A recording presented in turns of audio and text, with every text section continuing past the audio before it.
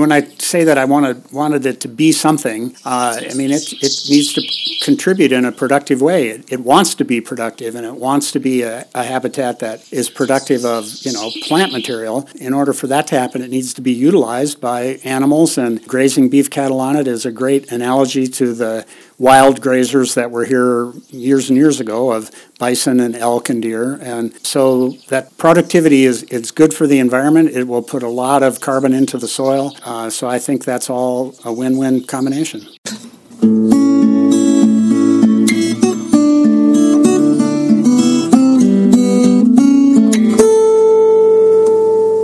Welcome to the 303rd installment of Ear to the Ground, the Land Stewardship Project's podcast on family farming, regenerative agriculture, community food systems, and local democracy.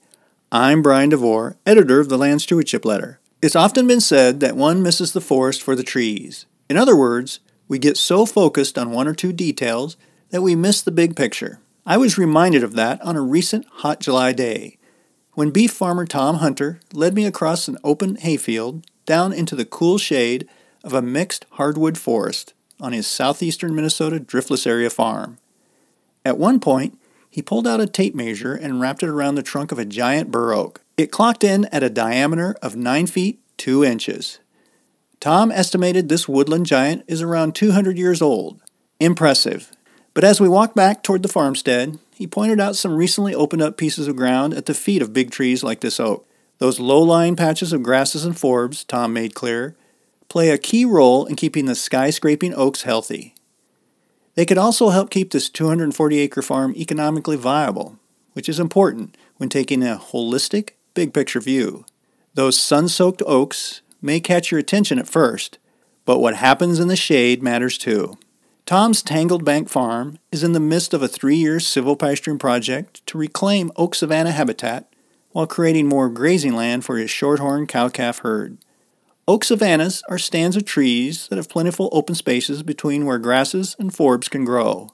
In effect, oak savannas are the transition between prairie and woodland. One estimate is that by the time Europeans arrived, roughly 50 million acres of oak savanna habitat existed in a band stretching along the eastern edge of the Great Plains, from Texas into southern Canada.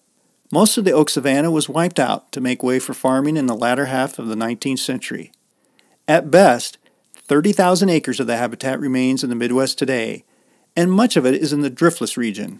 It turns out that if you leave a woodland to its own devices, it will simply become a climax community, leaving little room for open spaces between the large trees. So it's become clear in recent years that oak savannas didn't develop by accident.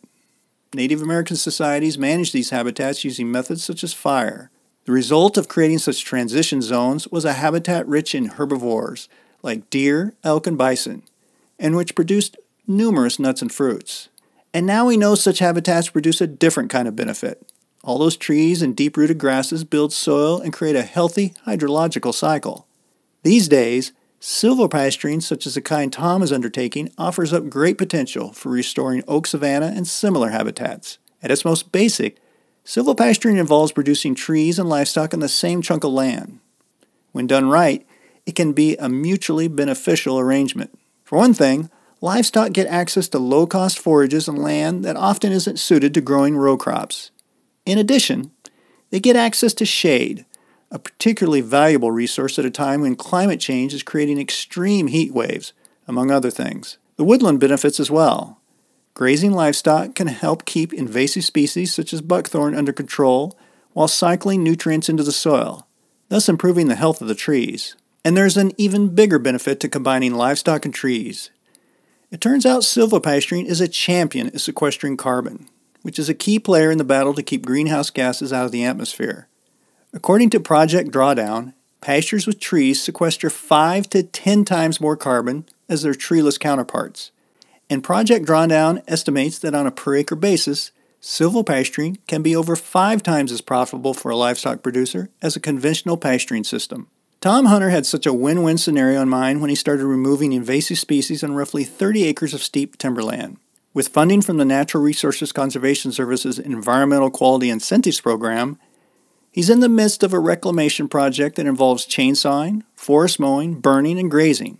The goal is to eliminate, or at least control, species such as buckthorn, red cedar, and honeysuckle, and in the process get as much sunlight to the forest floor as possible, allowing grasses and forbs to thrive in the dappled shade provided by trees such as oaks. This method of management is called silvopasture by subtraction. Its counterpart is silvopasture by addition, which involves planting new trees in an open pasture or former crop ground.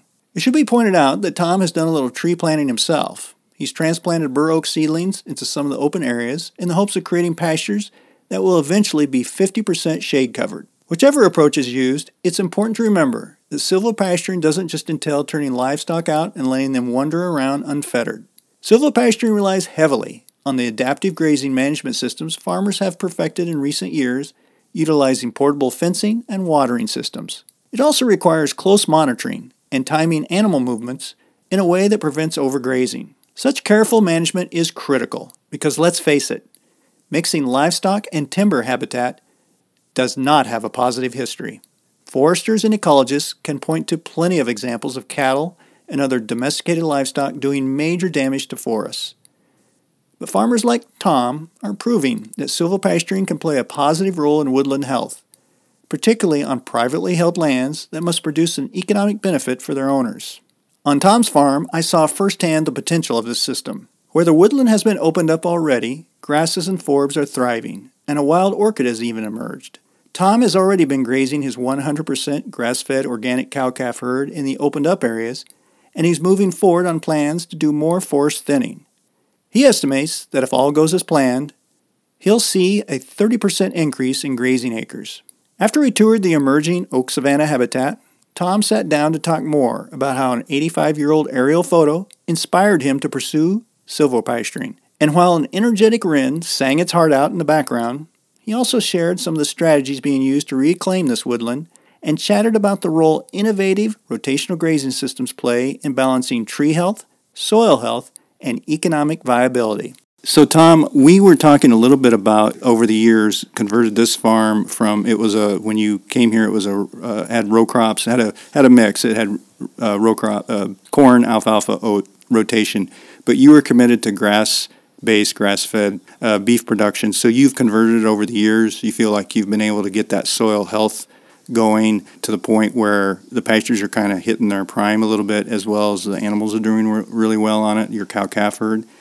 So your next step that you've been doing just starting last year is silvopasturing, and you have you said I think about half the farm is in pretty heavy woods, and so you were hoping to make some use of that land, but maybe talk a little bit, if you could, about what prompted you to take that next step. You've got a really great grazing open pasture system. As you said, it's really easy to move the fencing and all that. You walk just a few 100 feet down the slope, and it gets steep super quick. But you felt like there was some potential there to maybe improve the habitat, but as also get some beef productivity out of that area. So maybe talk a little bit about what kind of prompted you to look at that other part of the farm that maybe had been ignored in the past. I would say two things. One is that early on I found online a 1938 aerial photograph of the farm that shows that hillside as being mostly open. In fact, I think on that photograph you can see individual oak trees scattered out across that hillside. And so that made me realize that it wasn't always like it is now, which is very overgrown and thick with red cedars and buckthorn and honeysuckle and all the rest of the culprits. The other thing was when I just walked through those woods, and every once in a while you'd come on this big old oak tree with wide spreading branches, which tells you that it grew up in an open setting, that there just was something else that this area could be. And I just kind of got to the point where I wanted it to be something valuable or specific rather than just be a degraded mess, which is what it is now.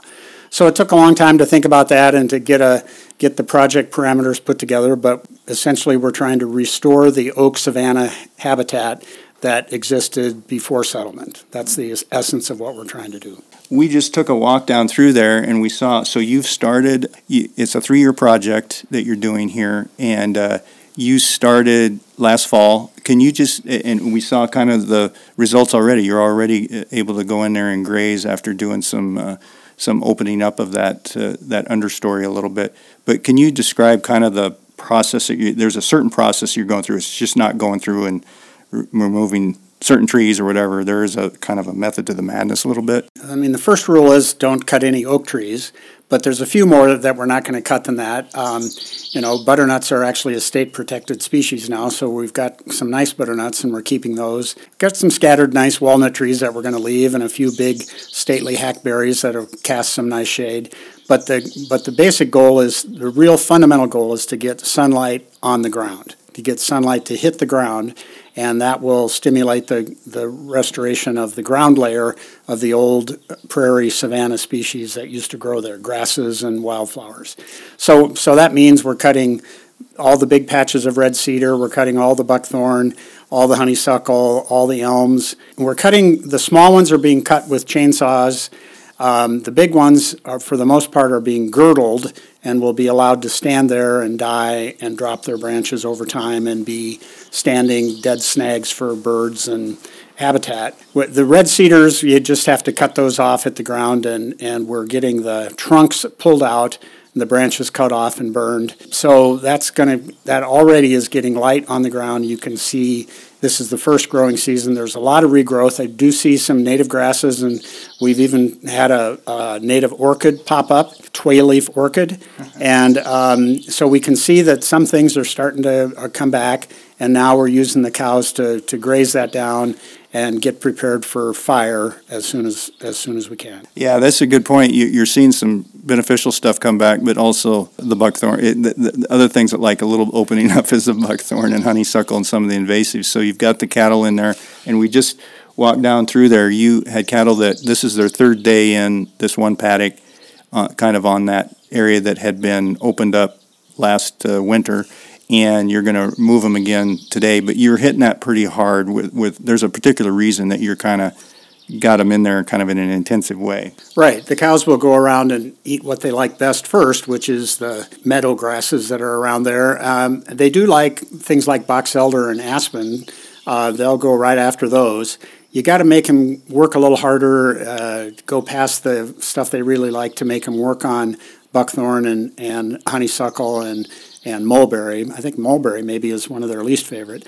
But if you do give them that extra day and make them, when it's starting to look kind of trampled, they will work on those, and especially the fresh sprouts. The younger it is, the more they'll go after it. One thing that really I find interesting about this period of time that we're in right now, where people are talking a lot more about silvopasturing and the options that are out there and the opportunities, is it seems like this has been, it had historically a really bad reputation to turn livestock into timber, and there was good reason. They could do a lot of damage. So I guess we need to make clear, in foresters and natural resource professionals and other people who pay attention to that stuff just were really opposed to it. Some still are, but and there was good reason for it. But things have changed. That this is not your grandfather's way of having livestock out in the woods. I think we need to make that clear. There's some things that have changed here, both methodology, maybe some of the technology and techniques that are available. Right, and another different perspective is that the trees that will remain in there aren't really envisioned for commercial timber production. Mm-hmm. They're part of the habitat to provide shade and to create the savanna, which is different from prairie and different from woods.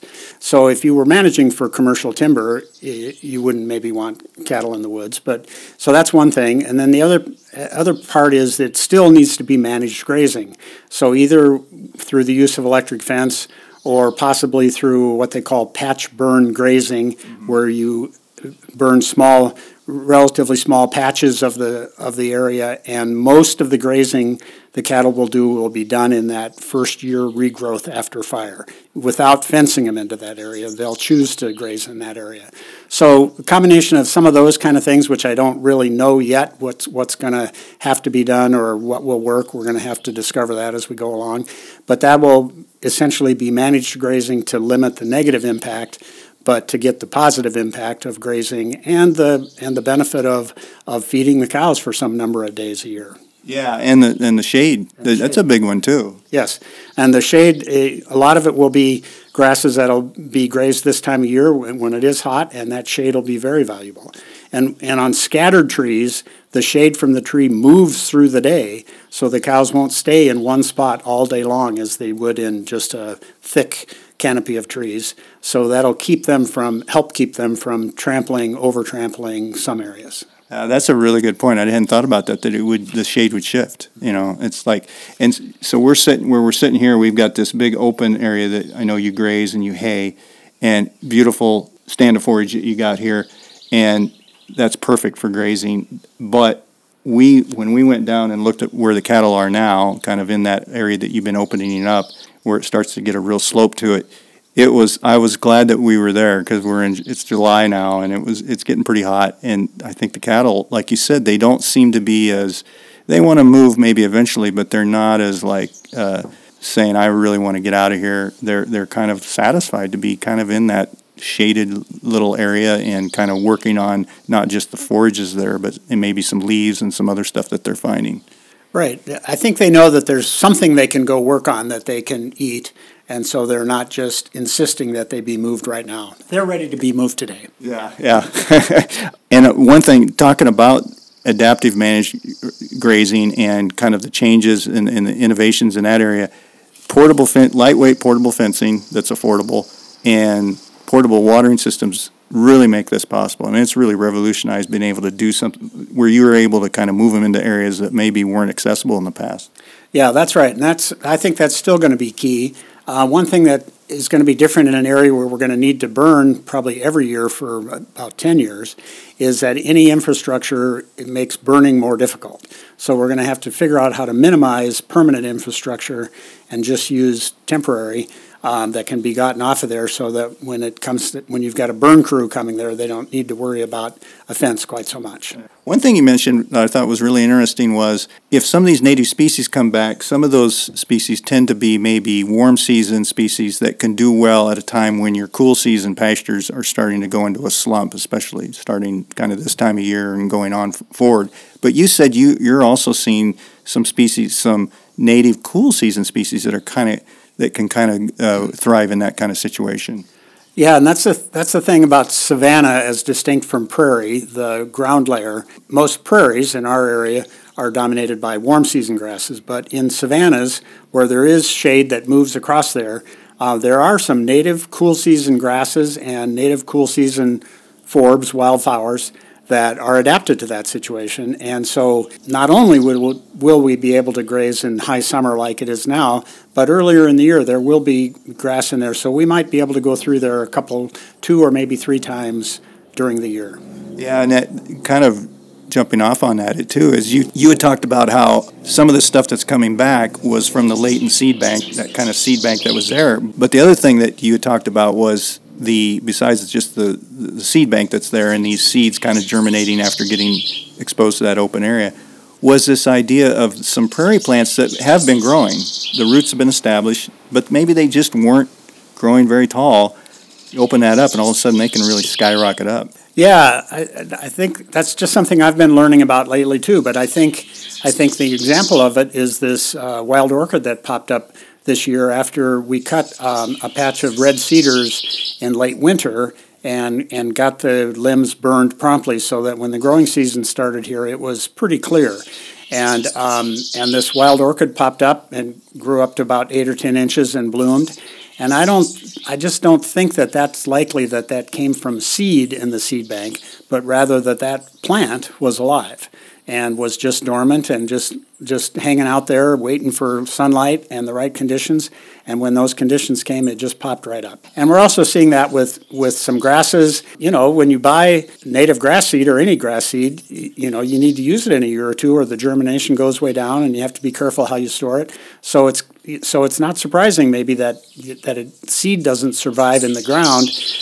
Maybe some of it does, but also some of the plants and that big root structure is surviving out there. And then when they get the chance and the conditions are right, they pop up. You'd kind of done an estimate of what this is costing per acre to do this. You've gotten some funding through the USDA's EQUIP program, and I know you've been working with the NRCS. They've been helping, I think, with some technical help. But what is that estimate of what would it cost? Oh, a very rough round number, I think, is $2,500 an acre to do the clearing and the restoration work. That doesn't include seed costs to reseed it. We're really counting on the native plants coming back from the soil. And that's a lot. And the NRCS EQUIP program is really making this project possible, because it's almost like buying it again for that kind of land, that kind of rough ground. That's kind of what you pay for hunting ground. So the support of NRCS is really important on this. Yeah, and so that 2,500. So there would it be roughly half of that they cover, or what? Well, the goal is that they cover 75%, but that means that we can really control the cost of that 2,500, which is a challenge. I mean, it's a lot of work, and we're getting some good volunteer support from the prairie enthusiasts that'll help us defray some of that as well, and we'll look to those kind of things to make it work. Any advice on, I know you're just kind of getting going on this, but I know you've researched it a lot and been thinking about it a long time. Any advice to somebody who is interested in this, what we call, this is silvopasture by subtraction that we're doing here, rather than, as opposed to addition, where we would be planting trees into an open field. Here you're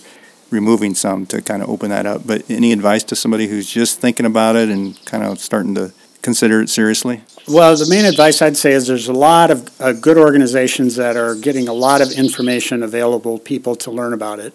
One is Sustainable Farming Association, which has a series of pasture walks, and even if you're not a grazer or don't have cows to graze, there's a lot of discussion about clearing and restoring or planting trees and all those kinds of things that would be useful to anybody. Another great group is the prairie enthusiasts, especially for the driftless area of Minnesota and Wisconsin and Iowa. They're really an excellent volunteer organization and do a lot of things and are very professional in their restoration and habitat work. The Savannah Institute is also interesting. There's some prairie restoration groups in Illinois and all of these groups just have a lot of knowledge and expertise about how to get this work done. We were talking a little bit when we were walking down here about you kind of envisioning what this might look like 5-10 years down the road. Describe kind of what you kind of see, because you kind of have to look at the landscape, and because this is a lot of hard work, and say, okay, this is what we're going to see at the end of the tunnel a little bit. Yeah, the first thing I think about is to see those individual oak trees that are there and have been there for, in some cases, a couple of 100 years, and to be able to see them out on the landscape without trees growing up through their canopy or junk trees underneath them, get that all cleared out and those oak trees exposed to the sun, and then in between to have this ground layer of native grasses and native wildflowers that are adapted to the savanna situation of part sun, part shade. Yeah. And to be able to see that and to know that the ecological processes of fire and grazing are what keeps that, will help keep that habitat stable over the years. Yeah, and I think it's neat too. I mean, one of the things that got me excited was we went and you measured a 9-foot round burrow, which you estimate is maybe 200 years old. And that's really exciting. But it's also exciting to me that while we're measuring that, then we turn around and walk back through the paddock where the cattle are grazing. They're going to be able to come in and help keep that tree healthy, that you're kind of using this working lands conservation concept. It's not just idling that land or doing some kind of intensive management where you're not getting economic value out of it. I find that really exciting and kind of something, I'd like, that's something that kind of can contribute to that future, that future landscape that you're looking for. Yeah, that's, when I say that I wanted it to be something, it needs to contribute in a productive way. It wants to be productive, and it wants to be a habitat that is productive of, plant material. But that, in order for that to happen, it needs to be utilized by animals, and grazing beef cattle on it is a great analogy to the wild grazers that were here years and years ago of bison and elk and deer. And so that productivity is good for the environment. It will put a lot of carbon into the soil. So I think that's all a win-win combination.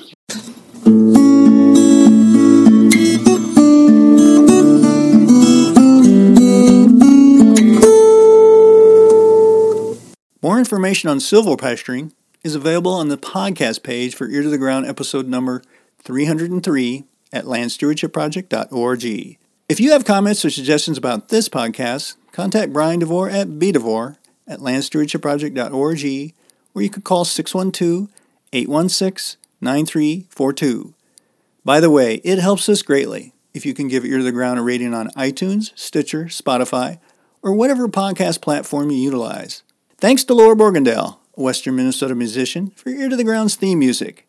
And a special thank you to all of Land Stewardship Project's members who make initiatives such as this podcast possible. If you're not a member, visit landstewardshipproject.org to learn how you can support LSP. Thanks for listening.